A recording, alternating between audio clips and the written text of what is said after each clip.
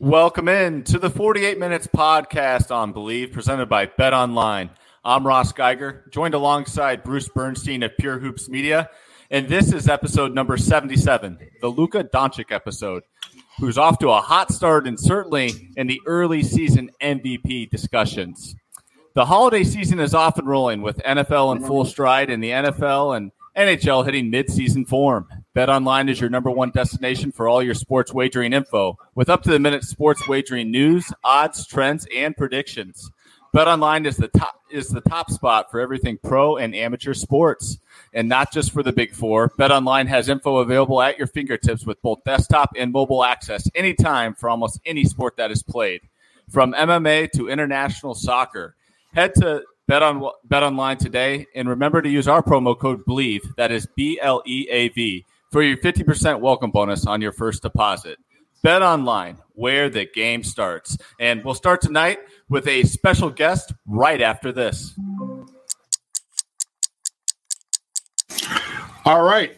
Thank you, Ross. And we are here with our special guest tonight on 48 Minutes, Dave McMenamin. Dave, I want you all to know, is a Hall of Famer, literally.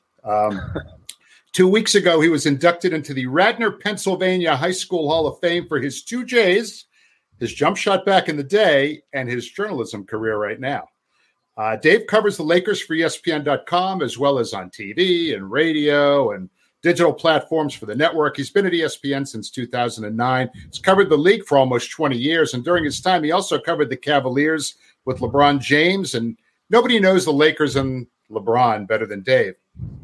Dave was also with future Hall of Famer Carmelo Anthony the night Syracuse won the national championship in 2003. Now, Dave and myself are both fellow Syracuse alums, and I do have a complete scouting report on you, Dave, from Adam Stanko, our mutual friend. You have been warned. Welcome to 48 Minutes, Dave. Do you and Melo still hang out? Glad to be here with you, Bruce and Ross. Melo and I, we hung out. It took us 20 years in between hangouts. So we were together when he was a freshman and I was a sophomore at Syracuse, and I guess it was 19 years. And then last year of his career, lo and behold, he's on the Los Angeles Lakers roster, and we got to reconnect. Of course, over the course of his career, we'd see each other from time to time. But it was cool to recognize we're twice as old as we were when we first came across one another, and here we are still, following the bouncing ball around. Man, speaking of old timers bouncing the ball pretty well, we got to start with LeBron. I mean, Sunday night he had one of those games you just cannot believe a 39-year-old could have. You wrote about it on ESPN.com on Monday. Really good column as usual for you. Against a young and hungry Rockets team, he went for a season-high 37 and destroyed Houston down the stretch in a one-point win. He's in his 21st year. He's shooting nearly 59% from the floor, and he leads the Lakers in scoring and assists, second in rebounds and minutes played. Now, I've been saying for more than 10 years that I believe he's the greatest all-around player in the history of the sport. The Jordan crowd will never admit it, but there was a GOAT before MJ, and there can be one after him, too. What are your thoughts on that, Dave? Well, I'll just talk about his season right now before we get into the GOAT discussion. There's been a pushback. I guess the one thing I've seen, the narrative that, he's comparing his career in year 21 to guys who were their same age in, say, year 16 or 17 because they went to college.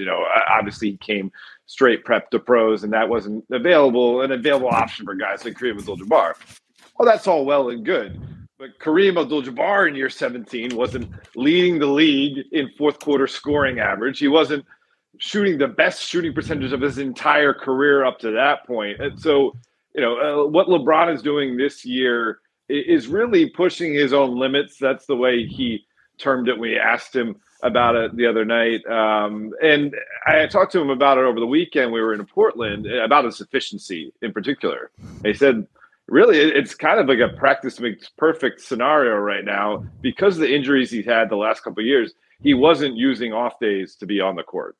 It was Dan Marley School of Basketball. You save your body for the games. But now that he's feeling better, his foot has healed. He had that tendon issue that cost him a chunk of last year's games. And even when he came back, he wasn't fully playing with his normal burst. He's getting back in the gym on off days. And his shot looks a lot better. And that was really, I think, the one thing you could critique really over his entire career, but particularly in last year's playoff run the Lakers had. He was great in so many aspects of the game, except his three-point shot was completely fell off the map. And right now he's shooting 40%. And the Lakers, despite a lot of injuries and things going on this year, they're 8-6, and they got a shot, especially as Jared Vanderbilt comes back. Gabe Vincent will come back after that, to be one of the teams that matter in the Western Conference this year.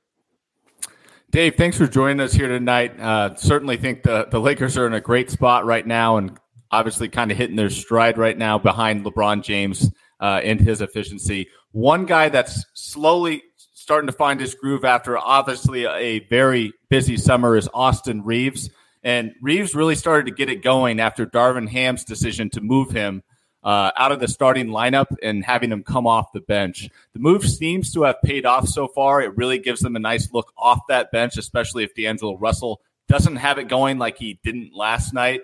Can you talk a little bit about Reaves, and do you see him more as a sixth man, or do you think he will go back into the starting lineup as the season goes on? Well, so far so good with that move, right? Not just for Austin coming off the bench, but Cam Reddish has had some really good moments, taking his spot in the starting lineup. And it gives the starters a point of attack defender that quite frankly, as heady and as shifty and as smart Austin Reaves is, and is how willing he is to sacrifice his body and say, take a charge. He just doesn't have the physical skills of that position that Cam Reddish brings to the table. And when you're already sharing the court with the starting crew that has LeBron, we just spoke about how great he's been playing offensively, but defensively he's not what he once was. His effort, ebbs and flows on that end. And then, of course, D'Angelo Russell, again, not a plus defender. That just shores up that group. And then Austin, on the other hand, it allows him to kind of get that confidence back, get the reps, get the kind of offense within his hands with that second group. Now, he's had to kind of find a new avenue to be successful. I mean, other opposing teams are throwing bigger guards at him off the bench.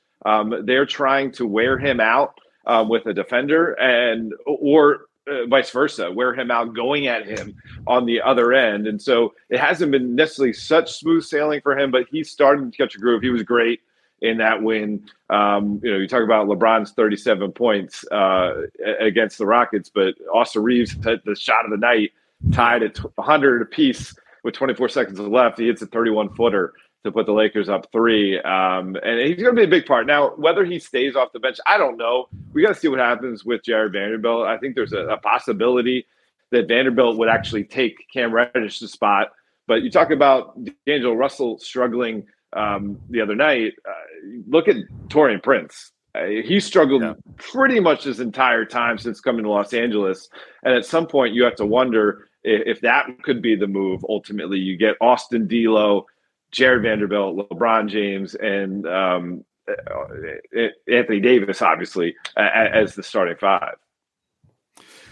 Speaking of Anthony Davis, I mean, one of your recent stories, if I remember, was about Anthony Davis and how he's trying to be kind of like a big brother to some of the younger guys on the team. Anthony Davis, we all know what a brilliant player he is, but I don't know. I follow the league about as closely as you can follow it, and I don't really have a great feel for Anthony Davis as a person. I kind of do about LeBron because he's very out there as far as, talking about social stuff and all that. Is there anything you can share with us about the brow? Tell our listeners and us maybe something about Anthony Davis that's interesting that we had no idea about. Well, I'll start by saying this. For a guy who's quote-unquote a superstar, carries himself with very little ego, treats people, whether it be a locker room attendant to a team PR staffer to a young reporter just getting started on the beat to a reporter he's known for years, with respect. It's eye contact. It's recognizing that person as a human being as much as someone within the ecosystem of the NBA world, which is something I respect immensely. And then he's a pretty chill, low key guy. He loves the NFL. He gets giddy about the NFL. Me leaving the locker room last night was an opportunity for him to tweak me about the Eagles playing the Chiefs tonight and how I'm going to be shedding tears again tonight, just like I did in the Super Bowl.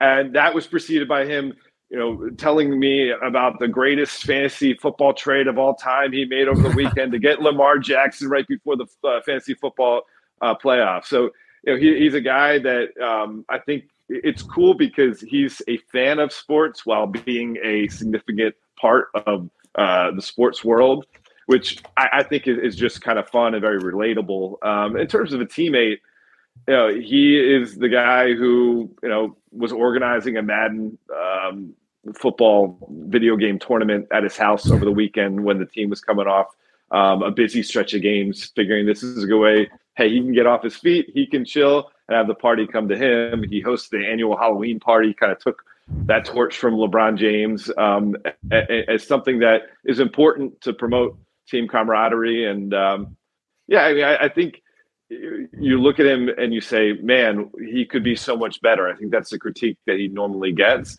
I would say anyone who's been through the amount of injuries he's been through and still shows up with a positive attitude and still has an eye on winning the ultimate prize is someone you should probably celebrate. Okay, so we know that he's a football fan, and we also know that he's from Chicago. And so if he's talking junk to you about NFL teams, you might want to remind him that the last time the Bears won the Super Bowl, he probably wasn't even born. In fact, I know he wasn't even born. And Ronald Reagan was president. Well, the first junk starts actually because he's a Chicago guy who roots for the Packers. So he almost is disqualified from any conversation that occurs. And then he also roots for the Jets because they have this guy, Aaron Rodgers. So he's all over the map when it comes to sports fandom.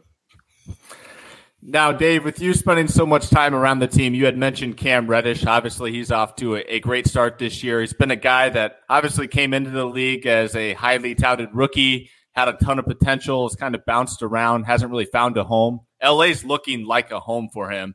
Can you talk about that improved confidence he's received in LA? Are there any particular teammates that you've noticed or observed kind of putting an arm around him to kind of show him the way? I mean, this guy's got the green light to let it fly from deep now. He's hitting over a 3 per game. And defensively, he's buying in too. I mean, he's ranked 8th in the league right now in steals at 1.8 per contest. So just a lot of good things coming out of Cam Reddish now. And I'm just curious your thoughts on kind of, where that could be stemming from within the Lakers organization. Well, one guy who's been in his ears, D'Angelo Russell, and certainly they have that kind of parallel tracks coming into the league, is a highly touted lottery pick who didn't necessarily pay off right away and did bounce around. D'Angelo goes from the Lakers to the Nets to the Warriors to the Timberwolves back to the Lakers. And we know that Cam's been with Atlanta and Portland and now in LA in a short amount of time. And you become more so the perception of you and your baggage than who you actually are. And D'Angelo shared with us how he kind of just told Cam that you have to be cognizant of that and not pretend that doesn't exist. But the only way you can get out of it is to do the exact opposite of what you did before. It's like the George Costanza advice. He's getting tuna salad on toast, rather than and a tea rather than a coffee. And so far, it's paying off. And I was talking to him the other day in the locker room, and he was, kind of just saying how whether it was the fault of his own doing or the organizations he played for in the past, it just wasn't as organized as it is. He mentioned that sometimes he'd show up to the arena before the game and he wouldn't have a set time on the clock before tip-off every game that he would do his on-court workout. Some days it'd be 55 minutes before, some days 65 minutes before, right? And now with the Lakers, it's all regimented, and he really likes that. He feels like he's building his own routine that is paying off, and so he wants to just keep, going into that because it's, we all know this. Basketball, the biggest X factor, if any player could take it in injection form, would be confidence.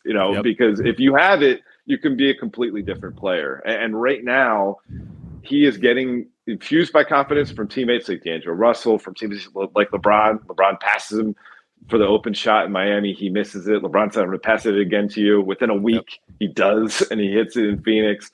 And then just through his own confidence he's gaining by becoming a professional and recognizing that if I do A, B, and C, I'm going to start getting X, Y, Z results.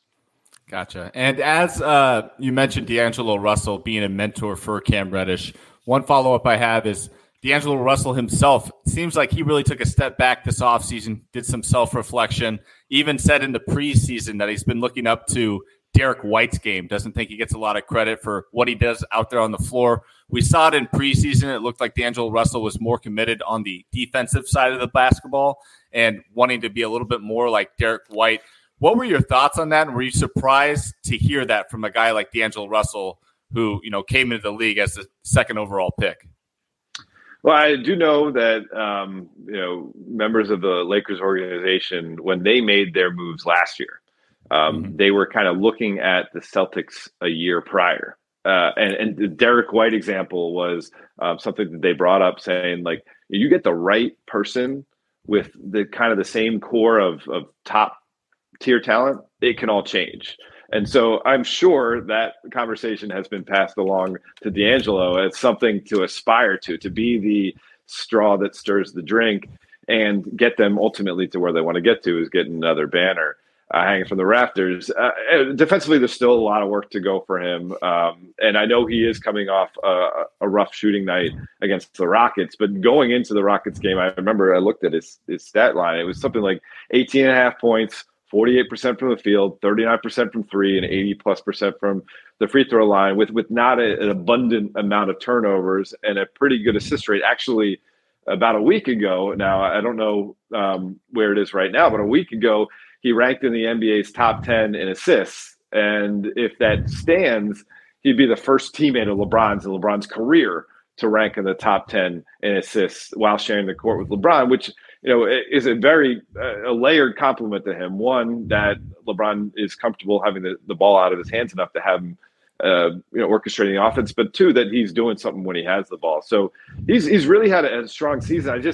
Because this is the narrative around the Lakers, for better or for worse, is that they got to get better because they got to catch the Denver, they got to catch the Milwaukee, the Boston, probably Phoenix maybe would be the teams that you look out there. And because of the contract number that D'Angelo is at, he gets thrown into every hypothetical trade scenario. I'll tell you this much. The Lakers are not interested in any of the trades that you've heard out there in the current iteration or in the current moment. One, because they literally can't make any of those trades really probably till the middle of January, because before some of the contracts that they signed in the offseason become eligible to be traded. But two, because they still haven't seen their team yet. And so if D'Angelo Russell can look this good, missing a backup that can get him some spells here and there in Gabe Vincent, and if he can look this good without having a guy in Jared Vanderbilt that he can switch with when he totally sells out on a pick and roll, and know you have that elite defender behind you, what if he could look even better when you get those guys there? So the Lakers are really looking at the next couple months as the first chance to see what this team is.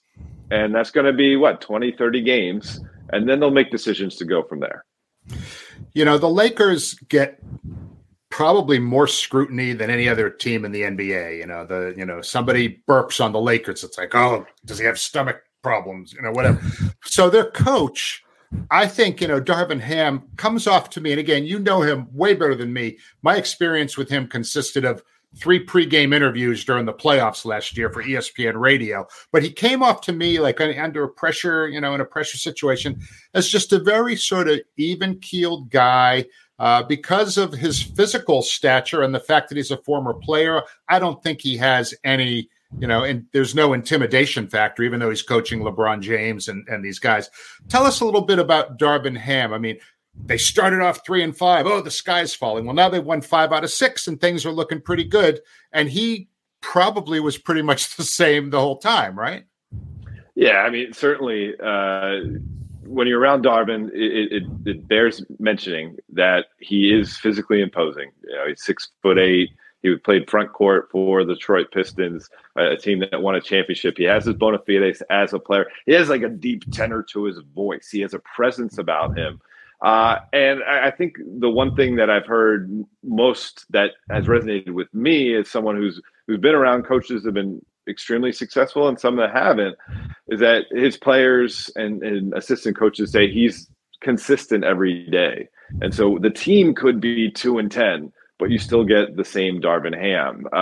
We've heard a term like master of panic thrown around about a former NBA coach. You don't hear that about Darvin Ham. And considering his pedigree and coming from Mike Budenholzer's coaching circle and certainly Bud, for as celebrated as he was in this league, the knock on him was that he was reticent to make changes come playoff time. I think last year you saw a very flexible Darvin Ham as they made their way to the Western Conference Finals. Some might say he might have benched D'Angelo Russell one game too late. You're down 2-0 in the series or 3-0 in the series. I don't know. That's maybe something we'll never know even with the benefit of hindsight. But other than that, he did make other adjustments throughout their playoff run, which tells me that he got kind of the best from Mike Budenholzer and maybe not some of the worst. And he's a guy that even when they were facing the pressure, and it's professional sports. It's not the same pressure that he had growing up from a hard scrabble background outside Detroit. At the same time, he's a realist, and he knows how narratives can kind of poison a team and take a season away from a team with promise. He stayed very focused here. And listen, I mean, the Austin Reaves move to the bench in response to that losing streak, 3-game losing streak to start that road trip was, a gutsy one, especially because Austin Reaves is the darling of Los Angeles. The owner, Jeannie Buss, can't help herself in any interview she gives to say how much she loves that guy. And that's a real thing you have to consider in when you're making that decision, because you are the CEO of a company as much as you are in charge of the X's and O's when it comes to being the face of the Los Angeles Lakers sideline. So I think he's the right man for the job, certainly the right man for the job in this moment, because he can relate with LeBron and AD and recognize that, sometimes when you're in your 30s and still playing the NBA, your body's going to feel messed up. And you know what? I don't need to do a shoot around the day. We'll just do a walkthrough at the arena. At the same time, he'll make sure that the younger players that would benefit from that extra court time, they do something that he took over from Milwaukee, something called a stay ready group. And so he'll have the younger coaches meet with the younger players prior to the walkthrough. So those players will still get on-court reps. So they're not missing out on their NBA experience while he's still protecting the vets. Now, Dave, my last question on the Lakers for you. You had mentioned the fact that, of course, the Lakers are always kind of tied to bigger name stars that might be available on the trade market. December 15th is coming up, which will give a lot of general managers a little bit more flexibility on who may be thrown into a trade. The biggest name on the market right now that's really kind of swirling is Zach LaVine. Do you think Zach LaVine being tied to the Lakers is more so just everyone thinking, oh, well, the Lakers got to be like the Suns, or, going back to what you had said about, all these three-headed monsters, they have to get another star. Do you think it has to do with that, or is it the UCLA tie? I really don't see the fit quite personally for the Lakers for LaVine, but would just be curious on the LaVine front, if you see any potential there with LA, or if you have a prediction on where he could end up.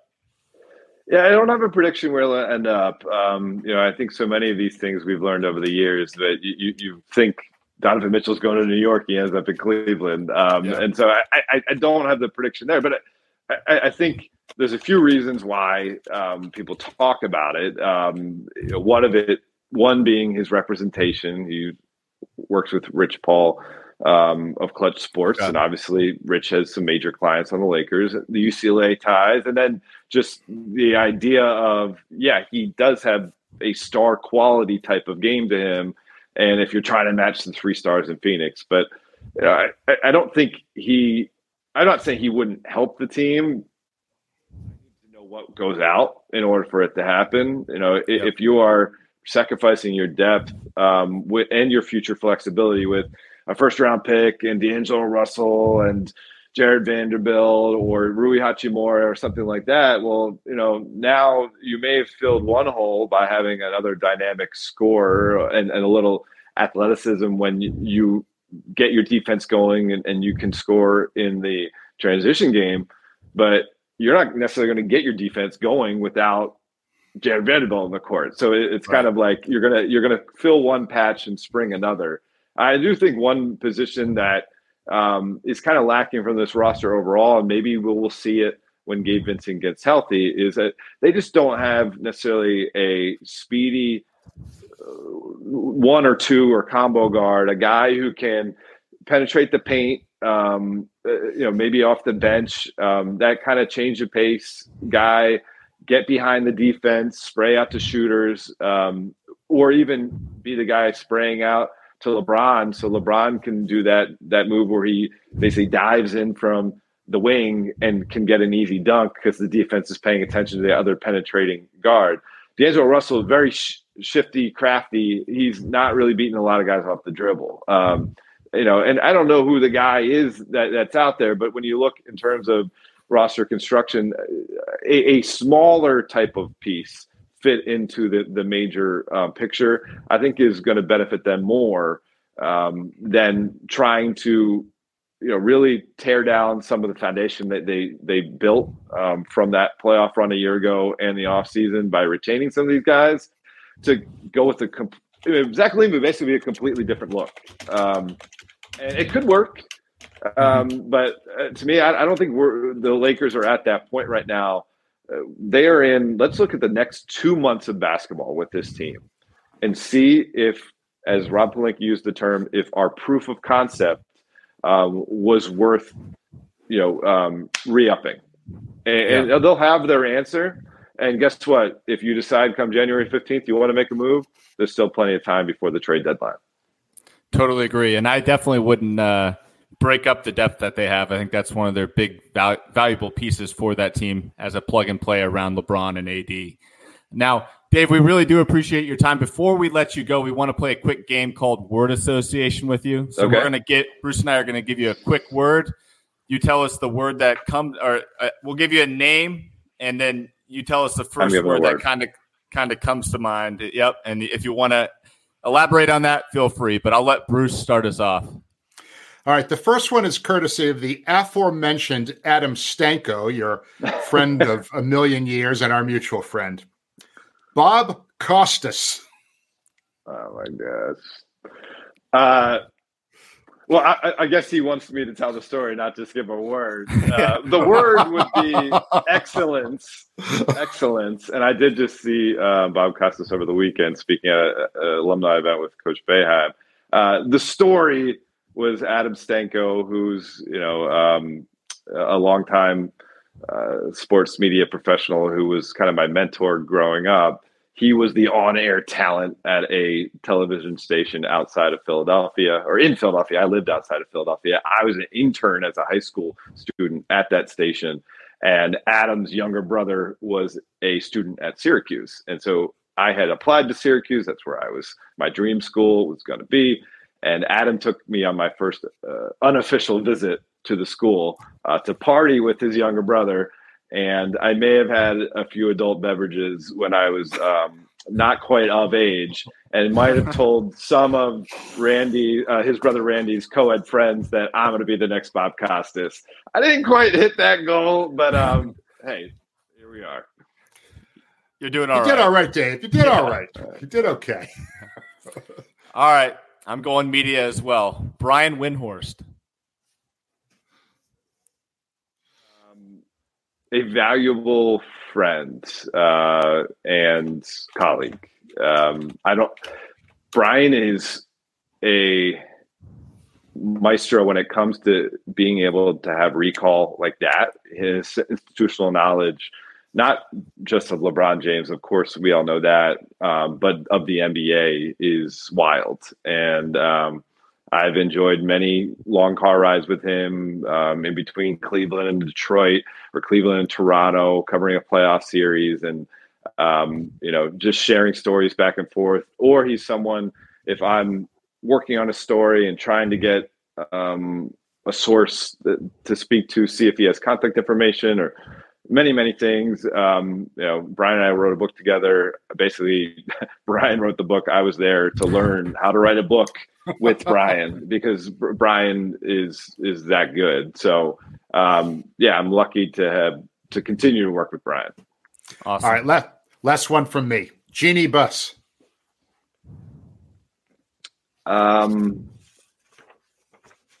Graceful.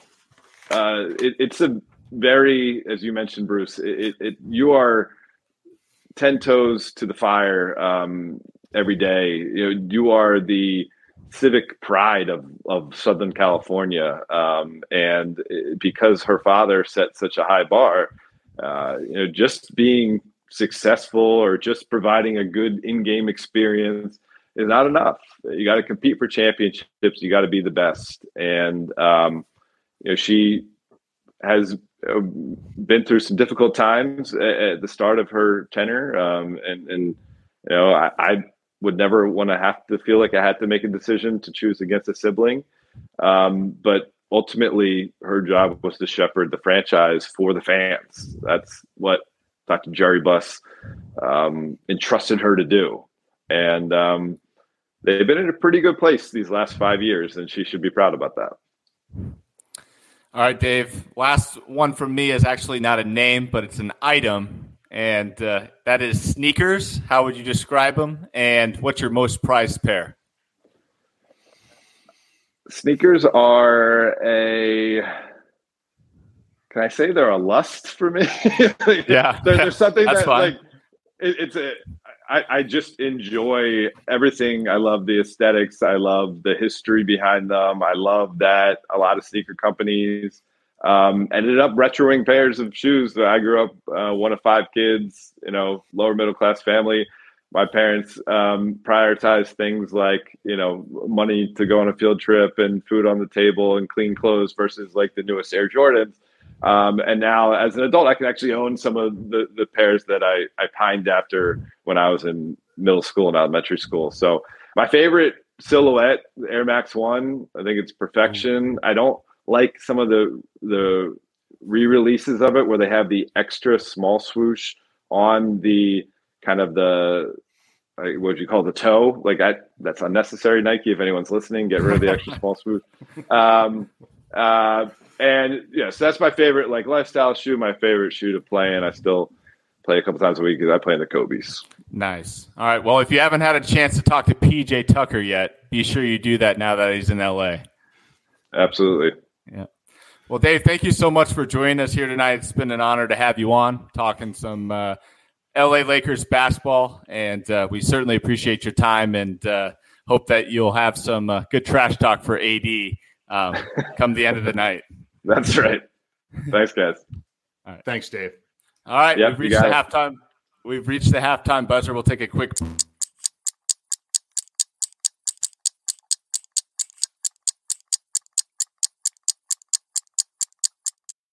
And we're back with the start of our third quarter. We're going to do a little 3-man weave, but tonight it's a 2-man weave, just Bruce and I here.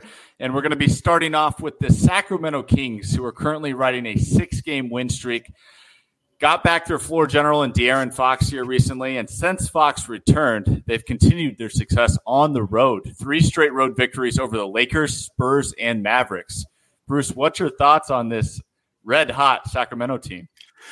Well, it's all about De'Aaron Fox, really. I mean, he missed 2 weeks of action, and during the time that he was out, they were stumbling. But since he's been back, they're cruising. He's averaging over 32 a game, which is actually right around his average. Domantas Sabonis has been averaging nearly 21 and almost 13 boards with more than 7 assists. Malik Monk's been great off the bench, and they got 6 players averaging in double figures. So I think maybe we might have sort of went a little bit to sleep on those guys when they were 2 and 4. Yeah, and I think they like it when we do sleep on them. I feel like that's when they're at their best. And I think the biggest thing with watching the Kings with De'Aaron Fox back into that lineup is just the pace of play and how much he opens up shots for others around him. I mean, Kevin Huerter seems to be playing a lot better with Fox back. Keegan Murray's been extremely hot from downtown. And, of course, the two-man game with Domantas Sabonis remains almost unstoppable. I mean, those two working screening roles with one another. It's like pick your poison as a defense. So they've been a lot of fun. I've really enjoyed watching the Kings, especially with Fox back. Not sure if you got to see them yet, Bruce, but keep an eye on opening tips with the Sacramento Kings. They have a play now where Sabonis will tip it right to De'Aaron Fox, who's already on the side. He's playing defense, but they'll tip it to the opposing side. And Fox will grab it and literally take one dribble, Euro step, and try to make a basket within the first 3 seconds. In his first 2 games back, they actually succeeded in doing so. He scored on the first in his debut game back, and in the second game, he got an and one called on the shot. So a really aggressive pace of play right out of the gates from Mike Brown and his Sacramento Kings. I mean, De'Aaron Fox and Tyrese Maxey, they seem to have a lot of similarities in their games. I mean, yep. They got to be the 2 fastest guys in the league with the ball in their hands. I can't imagine anyone has more speed than those 2 guys. No, not at all. I think those 2 guys would definitely top the list. And Ish Smith was up there at one time. Obviously, he's on the older end of things now. But certainly those 2 speedsters got it going on for their teams respectively. Now, the second team that we wanted to talk about here, Bruce, the Oklahoma City Thunder. They are currently second in the Western Conference standings at 10-4. They, too, have been streaking, tallying off 5 straight victories. And get this, of those 5 straight victories, 4 of those 5 wins coming on the road as well. Well, we might have been slightly sleeping on Sac when they were 2-4. We have not slept on this team at all. They're 10-4 going into Monday. They're the best shooting team in the entire league, over 50% as a team, 41% as a team shooting threes. They're actually a very good defensive team. By the way, they're dead last in offensive rebounds because they hardly ever miss. Okay. So there's a stat that means absolutely nothing as applied to this team.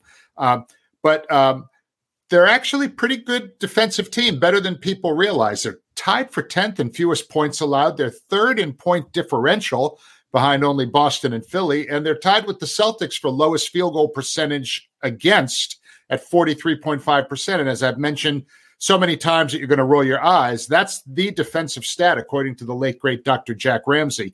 If you're one of the best in the league at opposing field goal percentage, you are a great defensive team. And they've also had pretty good health. They've had the same starting lineup in 12 of their 14 games. Yeah, health is always important, especially with this group. Being one on the younger side, that should definitely play to their advantage. Chet Holmgren, not sure if you caught it, but he has been red hot as well. He's really kind of taken the next step forward in his early stages of his rookie year. He hit a huge shot to send the game to overtime on Saturday night against the Golden State, and then had another monster night in Portland the other night. Have you had a chance to see Chet Holmgren yet on this winning streak? Just from some, highlights. Yeah. My concern with him was always that he's 7'1" and he weighs like 195 pounds. I mean, guys like him and Wemby, you worry about the physical pounding they're going to take. But Chet, somehow or another, looks pretty comfortable in his skin. And I'm sure as he gets older, I mean, what is he, still like 21, 22 years old? Yeah. As he gets older, he'll gain some of that older man strength and he'll fill out a little bit. But he's just got a really nice package of skills. He's got good footwork. He's a good, rim protector. I mean, he's just nice. That team is nice. I don't know much about their head coach, Mark Daigneault, but it seems like he's raising them up pretty well down there. He certainly is. And Mark Daigneault was my coach of the year pick in the preseason show. So that is trending well. I'm pretty proud of that one. Now, last but not least, the Phoenix Suns. And they have obviously just had 2 tough games against the Utah Jazz, one of which went to double overtime, which they went ahead and won. However, they also got some bad news, Bruce, with the recent Brad Beal injury. He is going to be out upwards of 4 weeks. What's your thoughts on this team? Of course, we just had Dave on talking about associating them with the Celtics and the Bucks and these three-headed monsters. Right now, this is kind of looking like a big 2.5. I mean, they're 6-7 right now. Okay.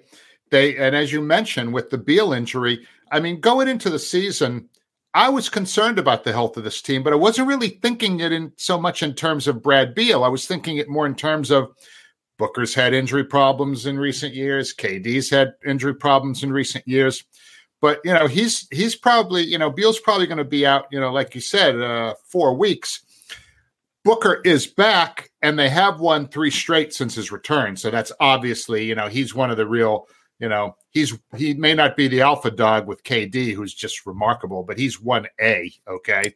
So as long as they have those 2 guys, they're going to be in the mix, pretty much every night.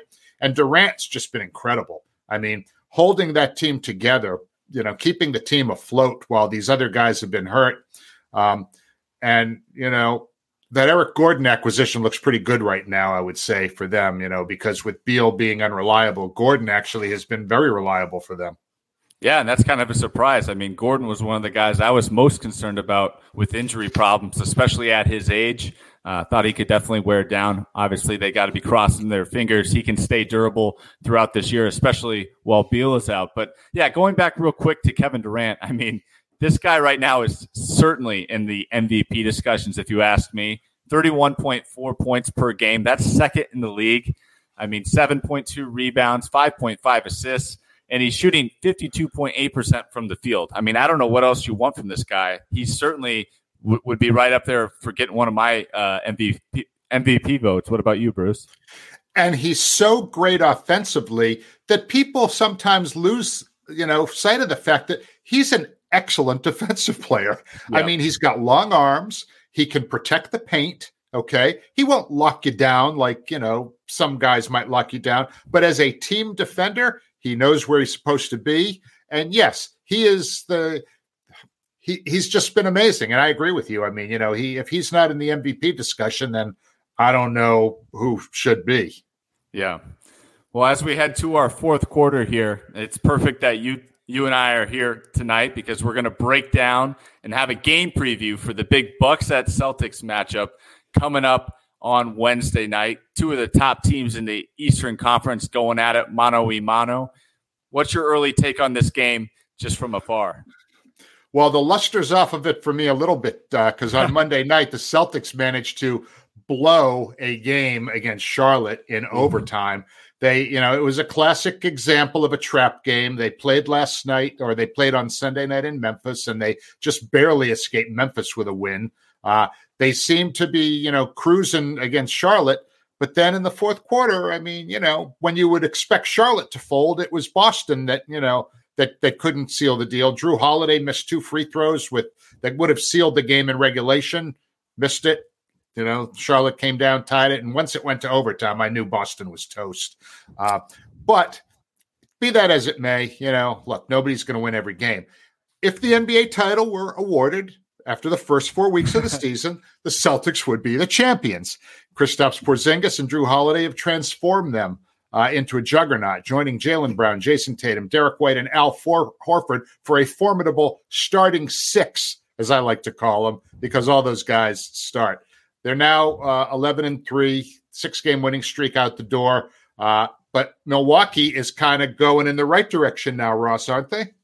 They are, and they finished off the Washington Wizards here tonight as of taping Monday, 142-129. My biggest takeaway, just initially seeing that, the Bucks scored 142 points. That's something they're certainly going to have to do against Boston. Or maybe not 142, but they're going to have to put points up on the board with how Boston likes to score. The trick is, does Milwaukee have the defense to really kind of keep a grip on Jason Tatum, on Kristaps Porzingis, and Jaylen Brown? I've got my concerns there. This is going to be a true test for this Bucks defense. I mean, 129 points to the Wizards doesn't look too great. But what I think it boils down to, Bruce, and I'm sure you might agree, it's going to take an epic night from Giannis. I mean, Giannis had a great game here tonight against the Wizards, 42 points, 13 rebounds, 8 assists. He's going to need another 35-plus night on the road in Boston for myself to see this Bucks team really competing against the Celtics this early into the season, especially as Dame's still trying to get going. Chris Middleton actually had an encouraging night tonight, 18 points in 23 minutes of play. So they're going to need to get those guys going. I don't see the Bucks winning this game just because I just don't think they're clicking on the same level as Boston right now. Well, they got a 5-game winning streak now after Monday night against the Wiz. And, the Damian Lillard experiment is working just fine so far. The Bucks are 10-2 in the games that he's played, right? The only 2 he's missed 2 games, they lost them both. So that tells you that, when he's in there, they're pretty much, probably going to win. And Giannis is just Giannis. I mean, there's really not a whole lot else to say about that guy. He's an MVP candidate every year, 29 points, 10 boards. And new coach Adrian Griffin, who has had his moments of maybe, gaining experience or whatever, it seems that he's finding his footing. He's using his whole roster. He's got 10 guys playing 16 minutes or more per game. So he's really, he's keeping them all ready. And I would say that that's a good sign for a young coach. Yeah, absolutely. I think he's starting to obviously be open to some feedback from the players themselves, trying to implement some of their ideas. And obviously that comes with time, right? I mean, as the leader of the team, he's got to come in and instruct training camp and get the basic sets in there. But if guys want to put a wrinkle into something or switch things up, I think he's all open ears. And that's an encouraging sign for Milwaukee moving forward. Obviously, you got to trust your players more than anything as a coach. And it's good to see him starting to really kind of implement a lot of the things that they want to do because they're the ones that have to go out there, perform, and execute those things. So should be a lot of fun on Wednesday night. I guess the last question I have for you, Bruce, is who do you have winning the game? Well, I would hope that Boston comes out roaring to make a statement. I mean, after losing on Monday night to Charlotte, and again, Derrick White didn't play, Al Horford didn't play. No excuse. I mean, it's Charlotte, right? Yeah. I mean, they had them. So I would say, it's likely Boston should come out, a little bit pissed off after blowing a game on Monday night. So I would say it's going to be Boston on Wednesday. But you know what? They still haven't exactly, had to look at Giannis with a Dame Lillard next to him.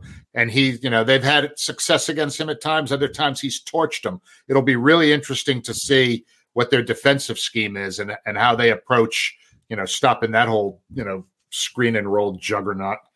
Yeah, what do you for think? Sure. I've got the Celtics as well. I think this one, especially being in Boston, is going to be a tough one for this Bucks team to kind of rally behind a Giannis charge and come up on top. But should be a lot of fun. Obviously, this is the first of hopefully many meetings this season. And I think the first punch was going to be thrown by the Boston Celtics. But don't you worry, they got to come to Milwaukee as well. And I might have a different prediction for that one. But we're going to go ahead and take a quick break from this action and be right back with you for best bets and final thoughts.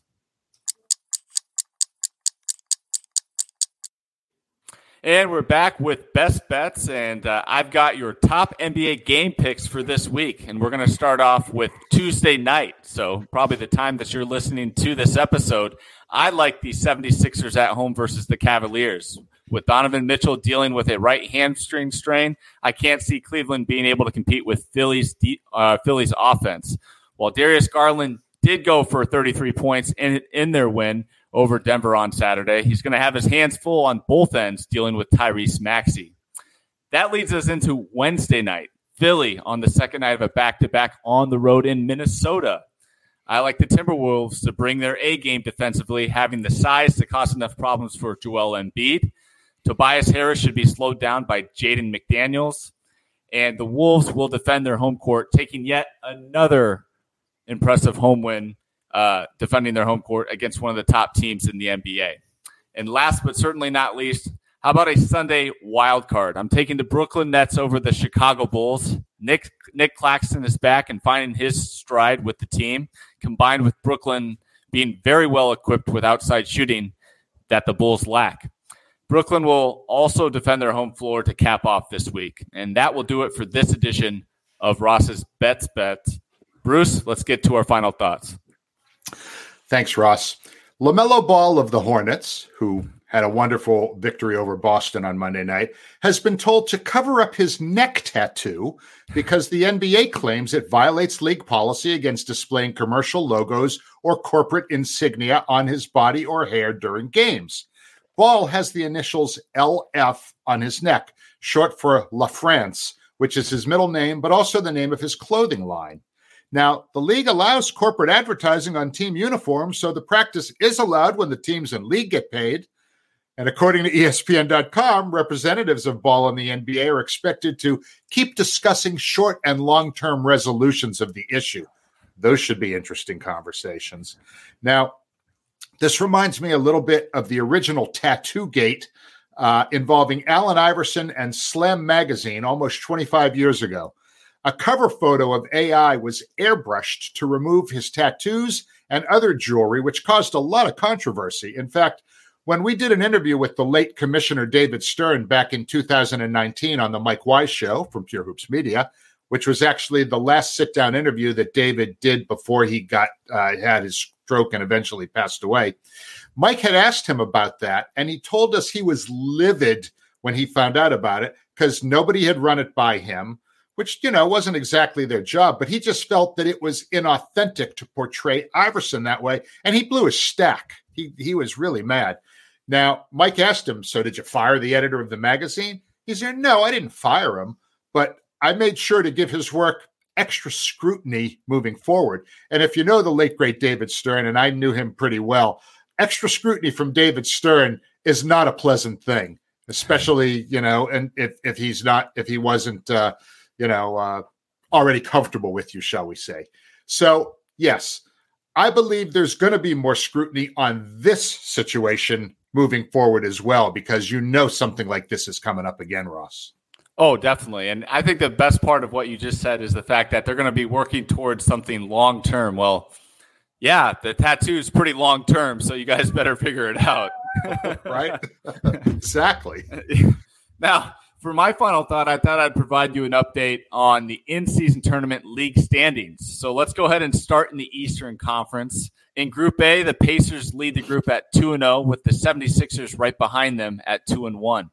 The Pistons are the only team in this group without a win at 0-3. In Group B, both the Bucks and Heat are undefeated at 2-0. The Bucks do hold a commanding lead with a point differential, as they are plus 18 while the Heat are plus 6.5. And the Wizards are the only team winless at 0-3. In Group C, the Celtics are 2-0 with the Nets right behind them at 2-1. This is the only group in the league with two winless teams, and that is the Toronto Raptors, who are 0-1, and the Chicago Bulls, who are 0-2. Now, shifting to the Western Conference. In Group A, the Lakers are 3-0 with a plus 14 point differential, with the Jazz right behind them at 2-1, yet they only have a plus 6.3 point differential. And the Grizzlies are the only winless team in this group at 0-3. In Group B, we've got a tight battle as both the Pelicans and Nuggets are 2-1. Right now, the Pels hold the lead with a plus 7.7 point differential, and the Nuggets at plus 3. This is the only group in the league where there's no winless team, so everybody is still very much alive in the Western Conference Group B. In Group C, both the Kings and the Timberwolves are 2-0, with Sacramento holding the better of the 2 point differentials at plus 8 to Minnesota's plus 5. And the Spurs are the winless team in this bunch at 0-3. So it definitely appears, Bruce, that we're not getting Wemby mania back in Vegas yet again this year. I still hate those floors, though. They are so ugly. I mean, they're just so. And actually, the one in Toronto, apparently, the it's very slippery too because of that like hard black surface. Yep. So people have actually slipped it. I mean, next year. I mean, look, I'm still kind of jury's out with me as far as the whole tournament thing. I never really felt I needed it to be interested in early season games. But so, okay, it seems that it's doing pretty well and people seem to like it. So, okay, good. Keep it. But those floors, man, those things got to go. They got to just turn the center. The center circle should have the NBA Cup in it. And then the rest of your floor should be your floor. They just look better. Yeah, no, I mean, I'm all for trying new things, but this one is definitely a failure as far as the floors are concerned. Now, last question I have for you, Bruce, is I understand the scheduling and getting the groups in here and how it's all random, and that can complicate matters with dates and times and things of that nature. But do you also find it rather confusing that, like, the in-season tournament could be Tuesday night, and then your next in-season game is Friday? It just seems like it bounces around too much. It doesn't feel like a tournament. I mean, that's the whole thing. I mean, because when the games are basically regular season games that count as regular season games, I don't feel that that's like a tournament. A tournament to me is, you play a team and you're in a bracket and, people advance and others go home. This to me is kind of a contrived thing. And look, like I said, I wasn't in favor of it. I didn't feel that I needed it to maintain my interest, but if the fans like it and the players are into it, then fine, But like I said, it doesn't feel like a tournament. It feels like some random games that are going to kind of get thrown into the, bingo machine, like the lottery, and somehow or another we're going to end up with 4 teams at the end that'll play in Vegas. So, have a good time. Well, I think one thing I think we can agree on is that the Vegas play should be fun. I mean, that will definitely be interesting to see the kind of the coverage there and kind of all the things we see on social media throughout that party. So that could be fun. But for now, that will do it for this edition of the 48 Minutes podcast on Believe, presented by BetOnline. Thanks for tuning in, and we'll be back with you next week to be sure you're up to date in 48 on all things around the association. Take care, everybody.